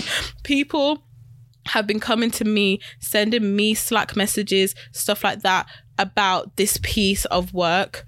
And it's just like, and I have the answers and stuff, but for me as a junior level member of staff, and I'm taking authority on this, like, and people know my face, people know it's me, and I'm putting my face all over it as well, guys. Like, I'm not really telling you what it is, but like, my face is all over it already. Saying all of the kind of like walkthroughs and stuff, they're gonna see my face all over there because I've just put my actual pictures and videos on there. Like, so just even in that sense, it's crazy. But I'm just being like, look, I'm that bitch, yeah, and you'll remember my face. That kind of thing. Good. But yeah, so guys, like, just try and put yourself out there. Like, if you're going down the route just to make sure that you're getting known and heard in these rooms so you can progress, go ahead. If you're down the route of more like just hopping around to different companies every year, fair enough. Like, that's another way to just progress. However, I feel like it comes to a time when your face needs to be known to your work, and your face needs to be known as part of your brand. So, and there'll probably be more chance that you could move higher in that sense. Yeah. Once people know who you are and know that you're a helpful person or a person that seems interested in work, then and they're going to remember you and knows what they're doing, they're gonna come to you. And like, it's easier to have a face to that. Like, if your face is that black face of that person who's talking, not good, at least they're going to remember you. They will all Do you know what I mean? you. They will remember you. Just like the head of marketing, he knows my face, he remembers me, you know, and just stuff like that. Like, and that's not my manager, that's my manager's manager. Do you know what I mean? It's like, they know who I am. Yeah. And yeah, just like have your faces in these fucking rooms. We want your faces there. But yeah. Anyway, okay, final topic. So it was shown that there has been major breakthroughs with the male contraceptive pill, which is 99% effective in preventing pregnancy. Finally. So, yeah, this has been going on, and so these have been like trials of a male contraceptive pill, which is being trialed on mice at the moment, and it's 99% effective in preventing pregnancy in mice. And basically, I'm getting this from the Lad Bible on Instagram, because this was actually quite it was quite informative. They gave me all the information in the comments. Yeah. So it says the breakthrough in findings, which were presented at the spring meeting of the American Chemical Society today, resulted from animal testing of the non-hormonal pill. Keep that in mind, guys. In addition to being effective on the mice, there were no reported side effects, an issue that has been raised in previous attempts to develop contraception for males. Up until now, the only options for birth control available to men have been male condoms and vasectomy. Presenting the findings of this new compound, which is non-hormonal, Dr. Abdullah Al-Noman said at the meeting, scientists have been trying for decades to develop an effective male oral contraceptive, but there are still no approved pills on the market. Then this is a quotation. We want to develop a non-hormonal male contraceptive to avoid these side effects. So how is theirs non-hormonal then, but ours is hella hormonal? So basically, this is what I'm gonna address right now. So these scientists who have made these major breakthroughs had to develop a non-hormonal pill. Fantastic, amazing. However, where was the vim to try and make a non-hormonal pill for women? Like, so this is a thing. Women, it seems that women have always just been just like expected to go through side effects, expected to just be pumped up with hormones. And all of this, and because it's apparently pregnancy is a woman's problem, which, you know, society has backed, as there is not much there is never much responsibility on men when it comes to wanting taking care of their children if they don't want to, all of that. So I just find it very interesting just how much vim these scientists are going through, because these men didn't want to experience a few headaches, didn't want to experience a bit of bloating, didn't want to experience a bit of weight gain. Even because potential cancer, like that's what women have to deal with, like increased chance of breast cancer and so basically other like things. Most of when it came to like with male contraceptive pills, when they've been doing them, though, like the side effects were literally the same as what the side effects are for the female contraceptive pill. And literally from that, men were like, no, never, could never be me. I would never take that. There's no way. However, women are just expected to. Like, how fucking disgusting. Like, the only kind of non-hormonal type of method of contraception at the moment is the copper coil IUD. Yeah, that's what I thought. Yeah. That is the only one. And condoms. And obviously condoms. Yeah, and I just feel like this discussion is hilarious, with the fact that like, oh yeah, they've got so close to now develop a non-hormonal pill, and the only reason they got close is because they're doing it for men. For women, they don't care. It's like every invention that's for women like doesn't hold women kind of in mind, and like the actual care for women in mind. Same with kind of like the invention of tampons were invented by a man. Same with the invention of high heels were invented by men. Like all of these things, I know that historically high heels were first worn by men, but yeah, anyway, so I just, yeah, and it's just mad, like, and because basically when the Shade Borough posted this, the comments on the Shade Borough were just pretty like ignorant. Well, when are they not? Very annoying. Like, so there's one person who commented, so men on mice are now synonymous. Interesting. I'm just like, what the fuck? Everything needs to be tested on animals before human consumption. I saw one about COVID. Someone was like, oh, so they're, instead of injecting us, they're now giving us pills and saying that they're contraceptive pills. I just thought, fuck What off. is in your paracetamol, babe? Like, what is in what is in your ibuprofen? Your chicken nuggets from McDonald's that don't rot. Like, have you seen those videos? No, they don't rot. Like, McDonald's food, like, they kept McDonald's food, like, in like a case for 13 years, and there was no rotting, even on the bread. 13 years. Yeah, even the bread didn't rot. Fuck. Oh my god. There was one guy who said, imagine a woman asking, are you on the pill? Lol. Which I'm just like, yeah, I feel like this is very misogynistic. Like, do you know what I mean? It's like this whole idea. They've gendered a medication. Yes, because the whole idea of like, oh, men, and as well the whole thing of men asking women to be, are they on the pill? like for the chance of going bareback. I feel like that is also like quite a thing. Yeah, definitely. There was someone said, ladies, make sure you watch him take it.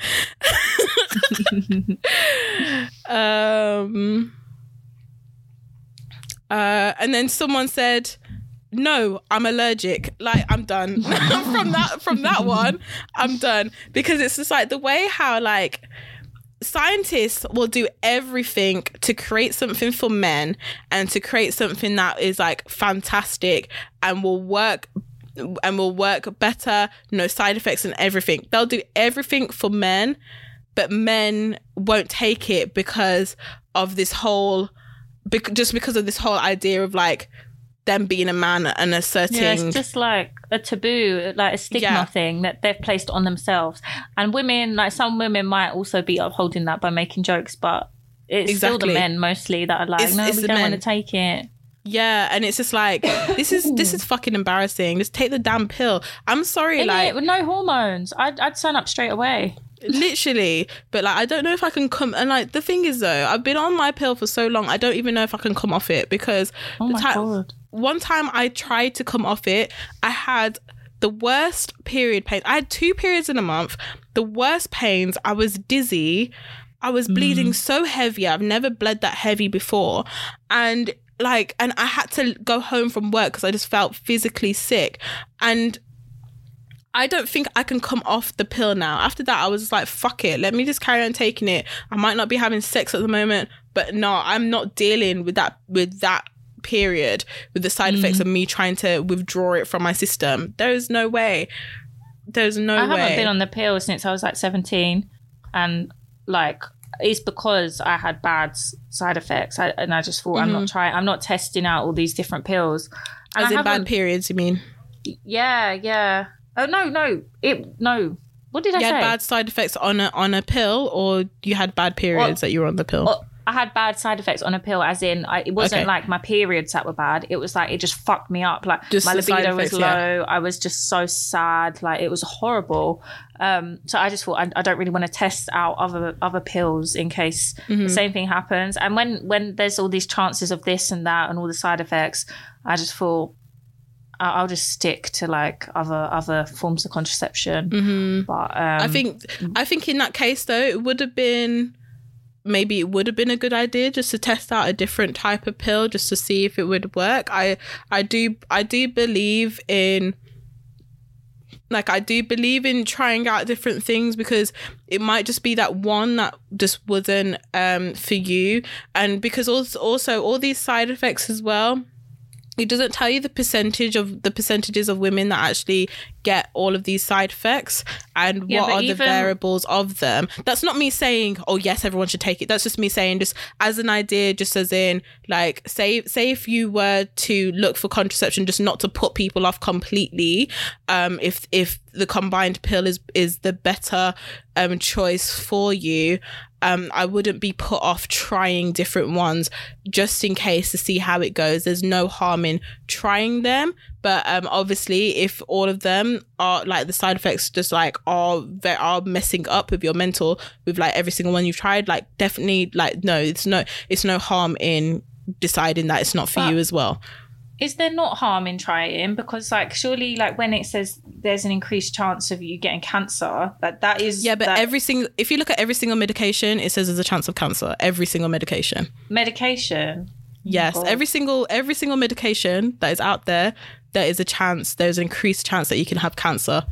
There is on every single medication. I'm not anti-medication, obviously, but I rarely take medication, and I wouldn't want to be like, for me personally, I wouldn't want to be taking something every day that could increase the chance of me getting cancer. Just like kind of, yeah, but like, I guess because I'm vegan as well, I'm quite like this with my body, just generally, like I get funny about things, of course. But what I'm trying to say is with saying about every single medication has that, every single medication has to actually say that just because of how cancer can form. And like when they've had trials, okay, maybe one person out of this trial developed cancer at a later date.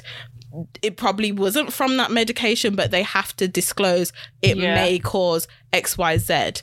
But that's not to say, oh yeah, this definitely causes cancer. No, every single medication, they have to disclaim that, because they could have done the trials. One person in that whole trial might have developed cancer later on.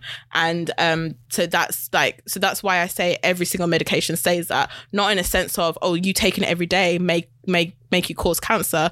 No, but as in more of a reassurance that every single medication, they actually have to put that on there. Because it's same, like, for example, Nurofen. I can give you horror stories about Nurofen. Nurofen, a lot of people take Nurofen and take it for any little pain, anything. And Nurofen is the drug that's in Nurofen actually puts a lot of people in hospital. A lot of the time, I've had 2 cousins that it's actually happened to, and they've had to, and having problems with their bowels, etc. from Nurofen. And it is like, one cousin it was more serious with, another cousin it wasn't as serious, and then like it just had to come down, like, okay, let's just not take Nurofen all the time for everything. But yeah, like, you know, like, and that is like a common drug that a lot of people just go to, do you know? But yeah, I don't want to put out kind of fear against trying different methods of contraception, because I feel like for a lot of women, if they feel more comfortable to being able to take full ownership of being able to say, actually, I know I don't want to have children, let me kind of double up on different types of methods of contraception, as well as using condoms, because condoms is the only thing that's going to protect you against STIs, and that's male condoms, because female condoms, there isn't, like, there's still insertion or whatever, it's not going to fully protect you. Yeah, like, that's the only reason why I say don't be put off from trying different pills. Like, that's not going to give you cancer, I promise. I don't know. I'm not. No comment. It's not going to give you cancer. Like, if you don't want to try other pills, that is completely fine. Like, that is okay. Like, that's your choice. You didn't like some of the side effects that you had. You were worried about trying other ones and getting even more side effects, different side effects, and etc. Which, like, that is also fine for your choice to be like, I don't want to try anymore. I'm going to stick with these methods of contraception, and I think that's completely fine. But I just don't want people to feel put off from the fact that, oh, I could get lots of side effects, when actually a different pill actually might not give you those side effects, basically. Yeah, I get what you're saying. Yeah. But yeah, I just find it hilarious that scientists can go and create a non-hormonal pill for men, because men are such babies and assholes, and they don't want to take responsibility for the children that they're bearing. And whereas women just have to make do with all the hormonal choices. So, like, where are the developments of non-hormonal pills for women? Where are the developments of more non-hormonal methods of contraception for women? Why is it that women just have to make do with what we have, especially in a space where, with like contraception and sexual health, like, has not improved in what was it? It was like 60 years. Like, there's been no kind of advancement in sexual health. I've researched it before. I wrote a blog post on this before. How like sexual wellness products for women, and also like period products for women, have not actually advanced in like 70 years plus or something like that.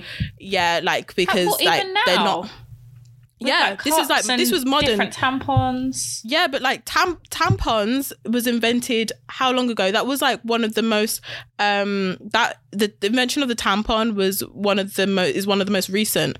With cups have been around. Cups have been around since the 1800s. What about the knickers? The period knickers? Yeah, but that's just like just another level of technology, just on from the. But isn't that an advance? Well, not necessarily, because it's just another level of technology, but they've just put it in knickers. It's not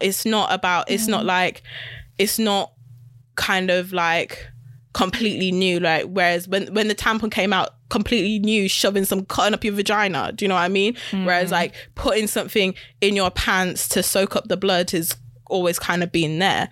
But yeah, in that sense. And then even when we talk about menstrual cups have been around longer than tampons have been. But they just weren't readily known about, and they weren't readily used either all the time. But yeah, like but then this is the thing, this just kind of comes back down to a patriarchal society where the problems of women doesn't matter.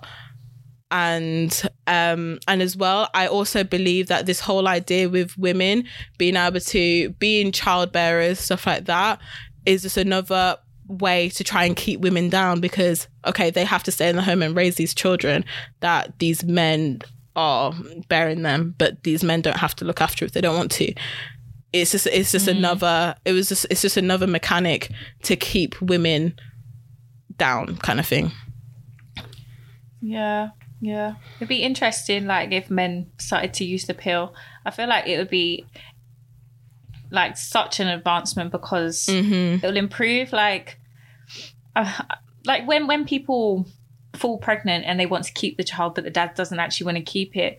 This will kind of give men the option, like, if you're gonna sleep around, at least you can do it safely and not be an idiot while doing it.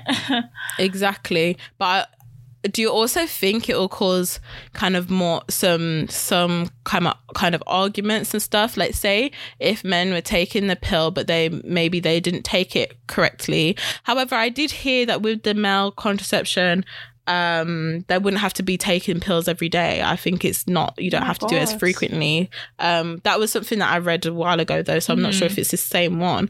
But yeah, like, say if it was similar to how the combined pill works, I heard that they'll just have to take a pill before they have sex. Oh my God, that is amazing. Yeah. That is so good. Yeah, that was something I read a while ago. Anyway, but then if it was does it stop ejaculation, or does it just it doesn't stop ejaculation, it just kills what sperm cells are there. And obviously not all your sperm cells, but it kills what's there. But then I just feel like, say if it was similar to the combined pill, say if you miss a pill and stuff like that, and men would still be able to put that blame on women and try and deny that that's their children, because they're like, well, I'm on the pill, so blah blah blah blah blah. You know, like, men can't handle that level of responsibility because they're just like, and they'll still deny it regardless and be like, I'm on the fucking pill. These times they missed a day, or they ain't been taking it on the same hour every single day. Like, I don't take mine on the same hour every day, but anyway, I've been taking this for so long though, so it's just all up and down my system. But but I think that would also be an interesting conversation. However, I don't think it would be the same as a combined pill, because it's non-hormonal. I think I did read that before, where it would just be they just have to take the pill like a few hours before they're going to have sex, kind of thing, and even then they'll fuck it up, so even then they'll find a way to fuck it up. Let's hope not. Oh, they will. But anyway, like, not the pill won't be fucked up, just the men taking it they'll fuck it up. Anyway, but yeah, I think that's it for us today. Like, what are you injecting this week, before I forget that we have to inject something? Mine is just like, I've been noticing recently, I'm actually the shit, and I like reminding myself that I'm the shit. I love that. Literally, when I went to these job interviews, I had it noted down on the page for my notes. I had it written down, I'm the shit. And then you reminded me of it last night when I was having a little dilemma. So I like reminding myself of that. And like, people are lucky to have you around. That's something that I like to remind myself. You're a good person. And yeah, that's kind of me this week. What about you? Like that. I had something this morning, but I think what mine is going to be, I don't know if this is what I wanted to say this morning, because I think it had changed, but I'm going back to my old one. Mine is like keep space for yourself. Don't forget to have some space for yourself, time for yourself, and actually put effort into you, because I feel like we go into spaces where we keep putting in effort for other people and trying to please other people and just trying to be that perfect person for other people. But what about being the perfect person for yourself? To keep some energy that you're always constantly pouring into these people, keep some energy for you and pour it back into yourself and your well-being and your mental well-being also. That's mine. Good. I really like that. Yeah. Anyway, thank you guys for listening. We really hope you enjoyed this episode. I quite enjoyed this one, actually. I really hope that you enjoyed this episode. Don't forget to give us a 5-star rating on Apple Podcasts and on Spotify. Also, use the hashtag #InjectedPodcast if there's anything you agree with, disagree with. Do you think that men can be trusted with taking a male contraceptive pill? Like, just let us know, because debatable. And you can find us at injected_pod on Instagram and on Twitter and on TikTok and on whatever else you want to try find us on. And I am Alexandra. You can find me at ALXNDR_NIC on Instagram. And I'm Deanna, and you can find me at DEANNNAB_ on Instagram. Go and follow us. Yes. And thank you guys for joining us. And we hope that you have a great rest of your day, a great rest of your week, and a lovely weekend also. And we'll see you later. Bye, guys. Bye.